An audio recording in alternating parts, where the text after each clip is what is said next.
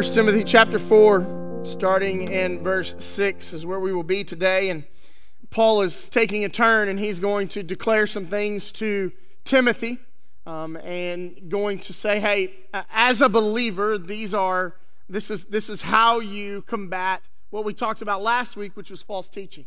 This is how you do that, okay? And so we're going to get there in a minute. When I was growing up, most of you know I grew up on a lot of land in West Texas, and my dad was a rancher, and so a lot of ranch life was just part of my life. It was just second nature. And so part of that was for me is I showed animals.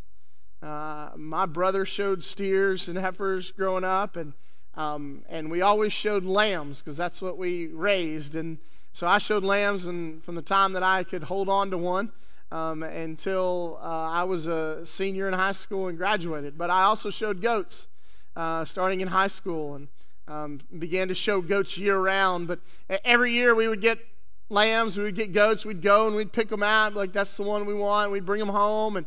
And then there was this responsibility that had to kick in on my part, where I had to take care of these lambs and these goats.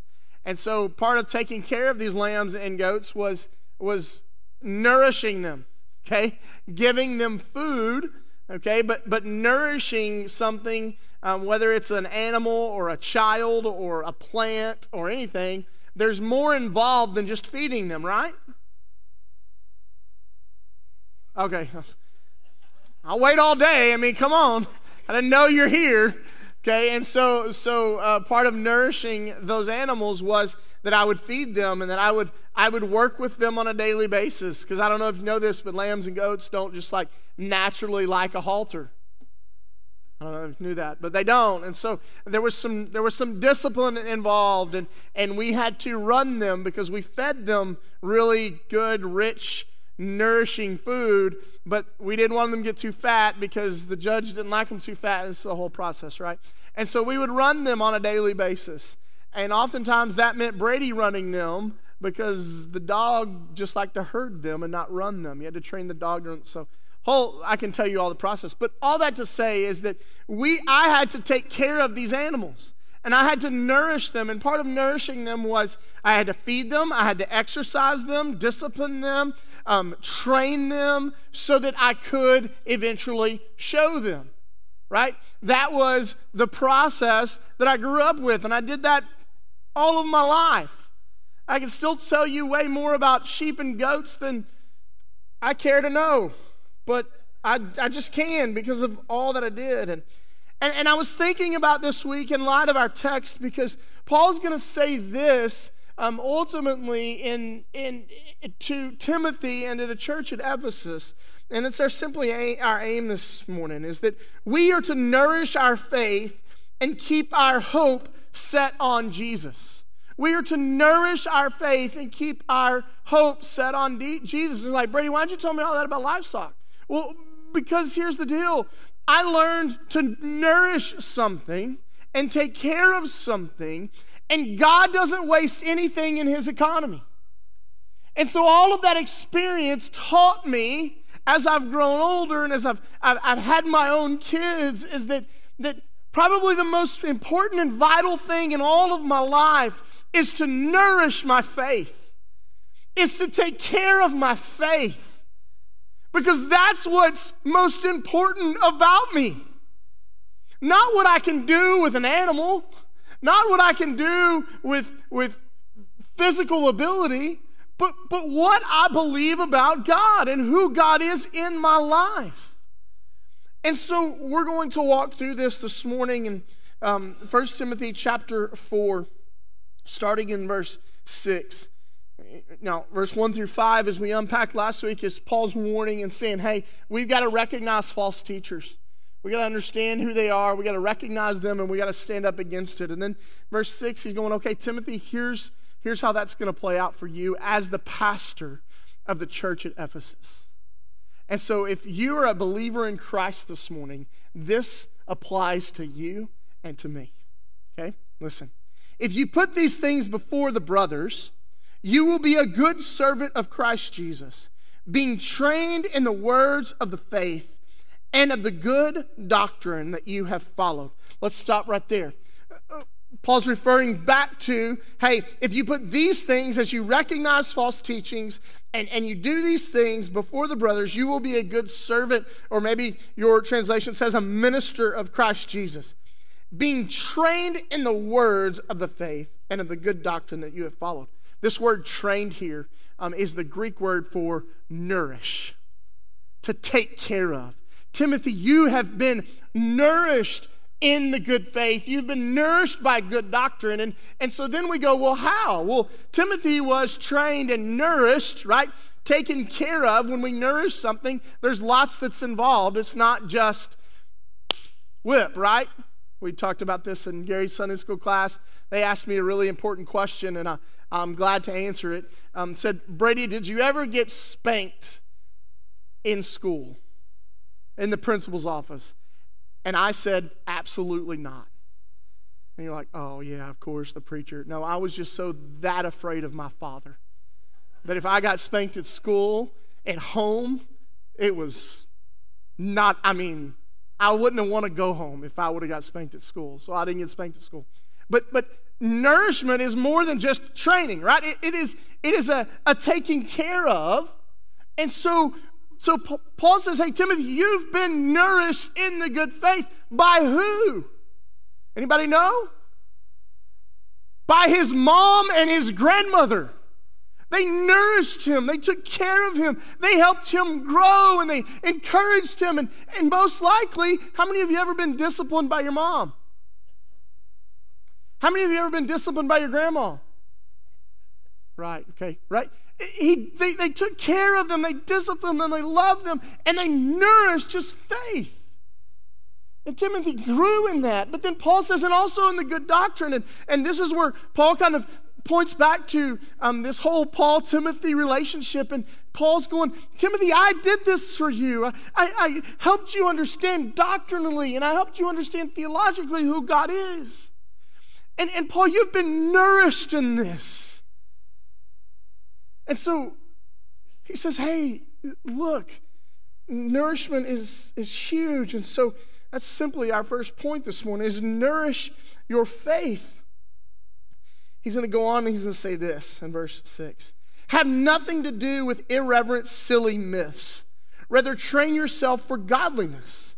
For while bodily training is of some value, godliness is of value in every way, as it holds promise to the present life and also for the life to come. It says, hey, have nothing to do with irreverent, silly myths, right? In our day, we call these conspiracy theories. Down the rabbit hole we go, right?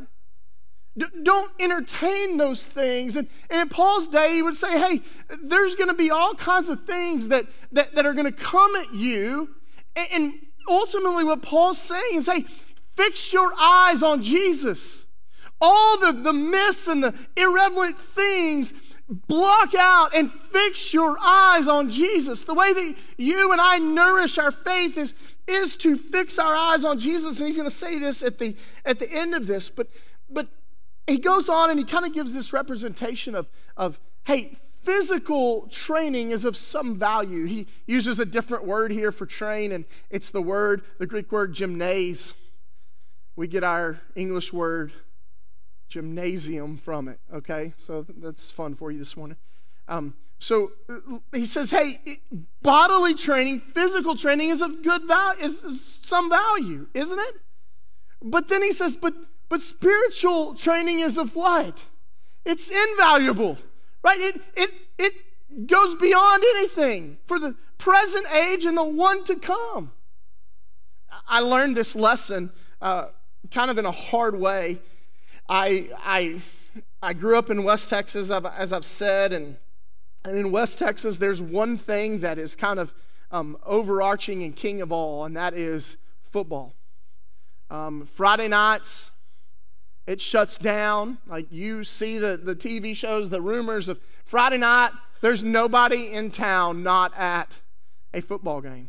You know, it's Friday Night Lights. And so that's what I grew up with. And I had the privilege of getting to play on some really good football teams in high school. And and not losing a whole lot. And then I graduated high school and I was like, man, I want to keep going. I can't give this up, right? And so I got the opportunity to go to Hardin-Simmons University and probably play for one of the greatest coaches of all time, and Jimmy Keeling, who continually won. And so I've got 2 conference championship rings, and like, it was awesome. I loved every minute of it. But in my young mind, I'd already surrendered to ministry. I knew I was going into ministry, but there was something in me that just said, man, I got to play football. And I went to college and I played, and I was in the weight room 6 to 7 days a week, and I was watching film and all of these things, and I was training my body for all of these things. And I was in peak physical condition for me, right? I had to weigh in every Thursday, and I couldn't weigh above a certain amount. Like, there was a whole thing. So we'd weigh in on linemen on Thursday, and then Thursday night we hit up Chinese buffet because we had a week to get it off.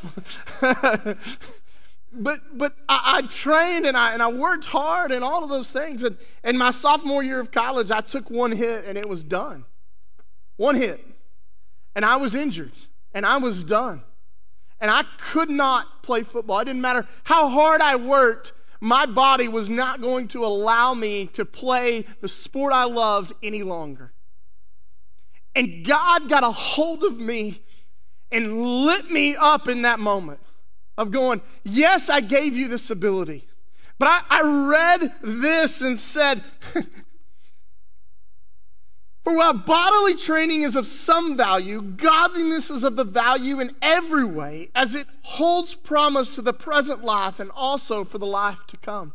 I'd given all my energy and everything I had to the sport I loved. And in a moment, in an instant, it was taken away. And God reminded me, that's not what I've called you to as a believer.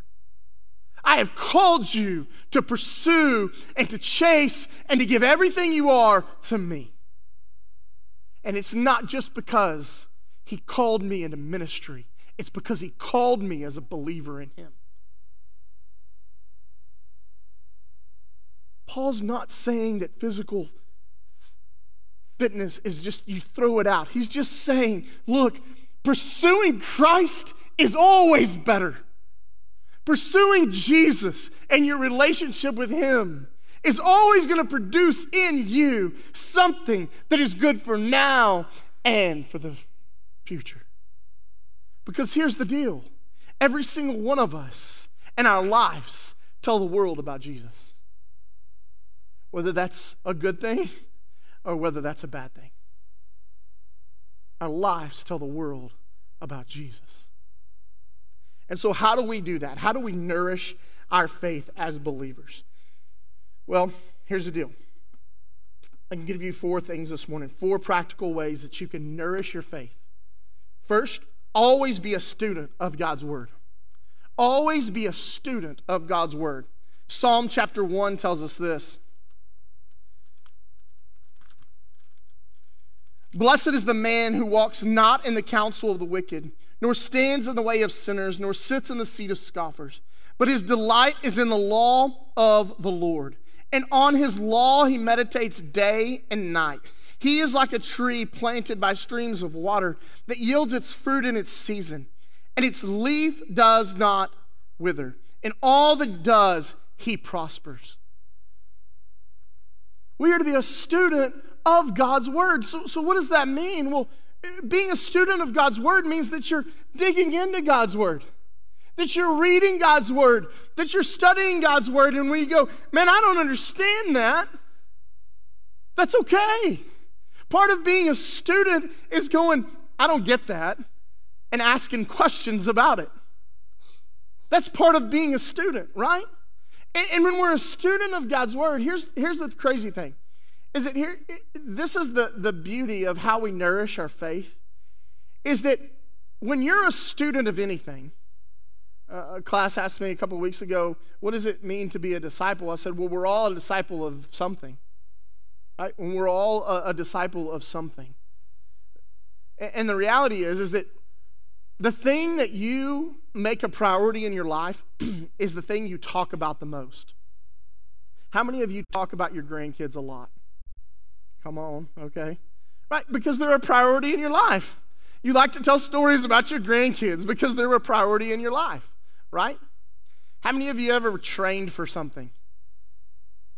Right? You trained for something and you spent time. Did you talk about the thing you were training for a lot? Yeah. Right? How many of you are super passionate about your job and you love to talk about your job? Oh man. We got like 2 people. We need to have like a whole full, yeah. All right, well, I don't know. We'll talk about that later in another sermon. So look, we, by creatures of habit and by who we are, the thing that we're passionate about is the thing we talk about, right? When we are a student of God's Word, guess what happens? We begin to talk about God's Word. When we're in God's Word and we're studying God's Word and we're asking questions about God's Word, guess what we do with nearly everyone around us? We talk about God's Word. Like, hey, do you know what I read today? Like, this is crazy. I opened up to the Old Testament. You know how much blood is there? Like, I'm serious. Like, whenever we're a student of God's Word, we'll talk about God's Word. So, church, may it be said of us as disciples of Jesus that we always talk about the Word of God because we are passionate about the Word of God. Always be a student of God's Word, and you will nourish your faith.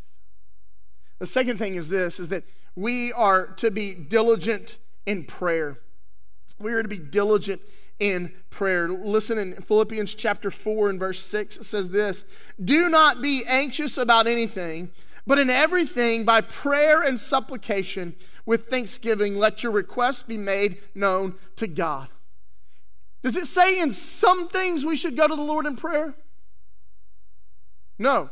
Does it say just the big things we should go to the Lord in prayer? No.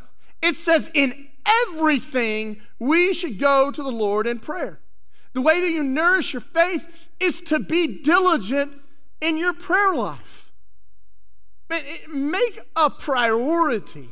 Carve out time and say, this is the time that I'm going to go before the Lord every single day. Look, if I got married to my wife 13 and a half years ago, a little more than that now, but got married to her, and we're like, great, cool, awesome, glad we're married, and then I never talked to her for the last 13 and a half years, what do you think that relationship's going to be like? Some of you are like, maybe, is that, listen, the relationship's going to be non-existent. The relationship's going to be really tough, isn't it? Yeah.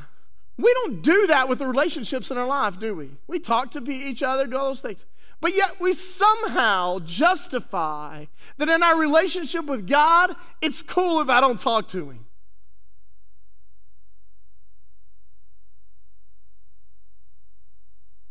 Be diligent in prayer. Go before the Father. Tell Him what's on your heart. Tell Him all the things you're thinking. Tell Him all the things you're struggling with. Tell Him all the things you're anxious about. Tell Him all the things and all the ways He is good. Tell Him all the things because He's God and He wants to talk with you. The way you nourish your faith is be diligent in prayer. The third thing is this, is that we are to be a servant. Also in Philippians chapter 2, Paul lays it out and says, hey, look, this is who we are to be. Verse 4, Philippians chapter 2, let each of you look not only to his own interest, but also to the interest of others. Have this mind among yourself, which is yours in Christ Jesus, who though he was in the form of God, did not count equality with God a thing to be grasped, but made himself nothing, taking the form of a servant, being born in the likeness of men, and being found in human form. He humbled himself by becoming obedient to the point of death, even death on a cross. Our Savior, Jesus, provides the perfect example of how you and I are to be servants. You want to nourish your faith? Serve. We have a plethora of ways you can serve right here at Oak Grove Baptist Church. We have a children's ministry you can serve in. And guess what? Every single one of them need to know and need to hear that Jesus loves them. We have a youth ministry that you can serve in. And every single one of them need to know that Jesus loves them. And we have a men's ministry and a women's ministry that you can serve in. And every single one of them needs to know that Jesus loves them. There are opportunity after opportunity after opportunity for you to serve. You want to nourish your faith? Be a servant. Say, God, what do you want from me? Because I want to do what you want. Church, we're called to serve, not sit. And then the fourth thing is this, is that we're to be obedient. James chapter 1 is going to say this to us.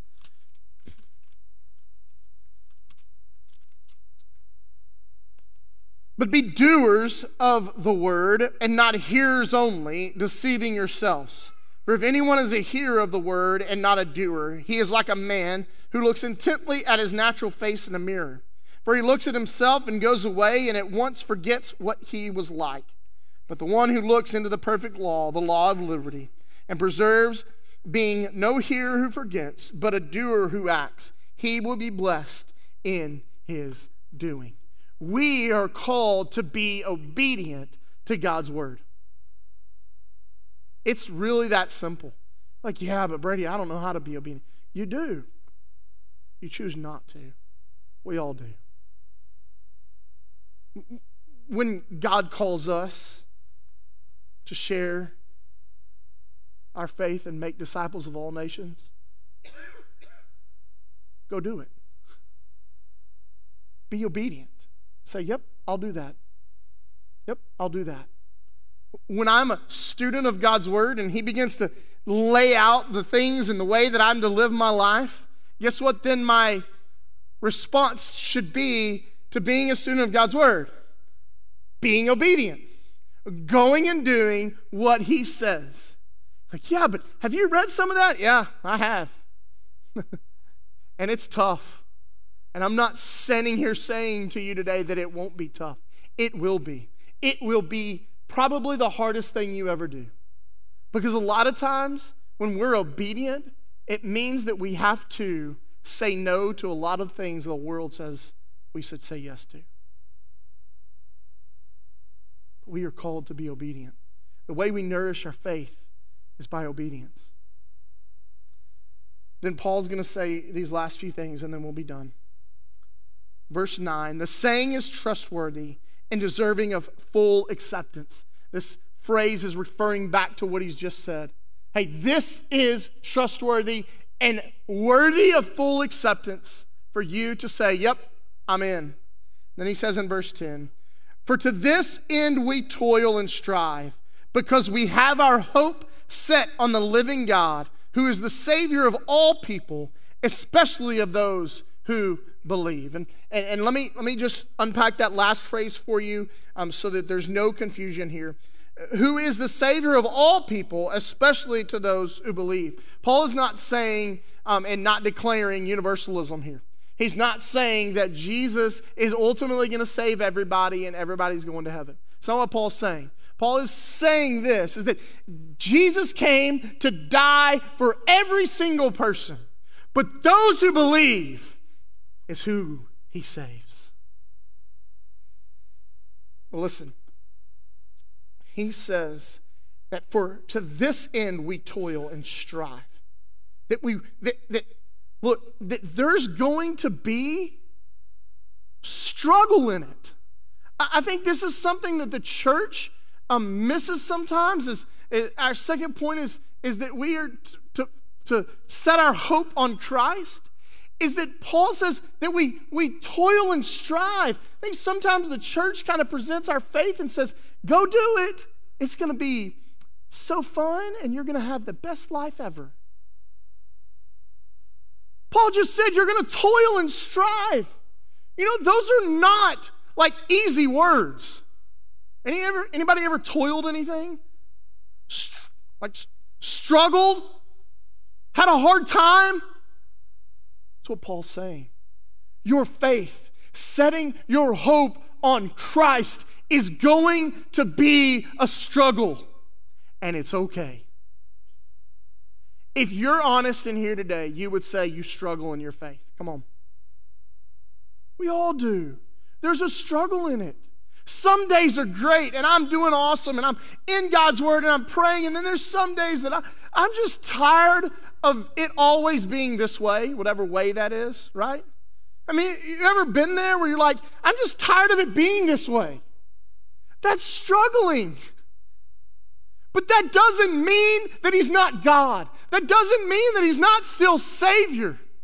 It means that he's walking with you, and that the toil and the strife and the struggle you're walking through is making you look more like him as you set your hope on him. Because that's who he is.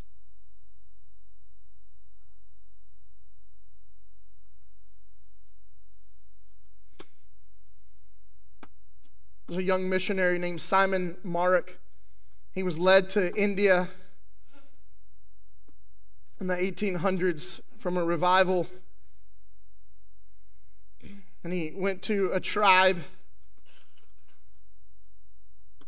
of the Garo people in Assam, India. And the chief and most of the tribe wanted nothing to do with Jesus. They were adamantly against him. But Simon kept pursuing, and soon a man named Naksing would come to know Jesus and accept Jesus as his Lord and Savior. So would his wife, and so would his 2 kids. And shortly after Naksing accepted Christ, the chief brought all the people together and brought Naksing in front of everyone. Him, his wife, and his 2 children, standing before all of the people and the chief said, "What have you done?" And Naksing said, "I've decided to follow Jesus." And the chief became enraged, and he had his archers point the arrows at Naksing's 2 children. He said, "Renounce Jesus or I kill your sons." And Naksing looked at the chief and said, "I have decided to follow Jesus." And the chief had both sons murdered.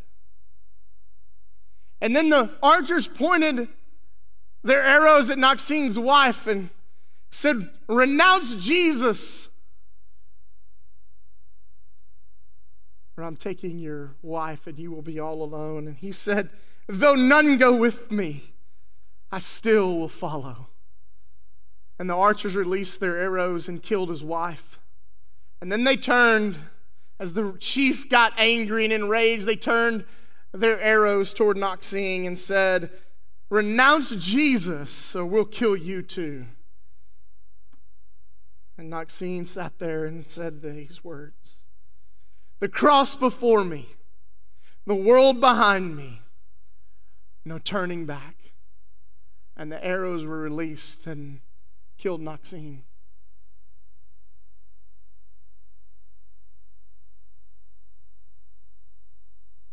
That young missionary would write the hymn that we all know, "I have decided to follow Jesus." But as this whole family laid there, dead, after declaring, "We will follow Jesus," the chief took a moment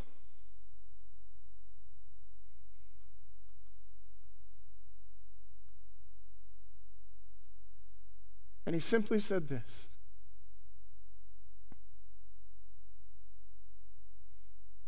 If this man would allow his entire family to be killed and himself to die for this Jesus who walked the earth so many years ago, there must be something special about this Jesus. And so I'm declaring today in front of all the tribe that I too will follow Jesus, and I have decided to follow him. And still to this day, the song of the Gero tribe is, I have decided to follow Jesus. I wonder, church, this morning, would you and I, as we nourish our faith and set our hope on Jesus, would we be the reason that someone would say, I have decided to follow Jesus? Let's pray. Father, thank you for your word this morning. God, may we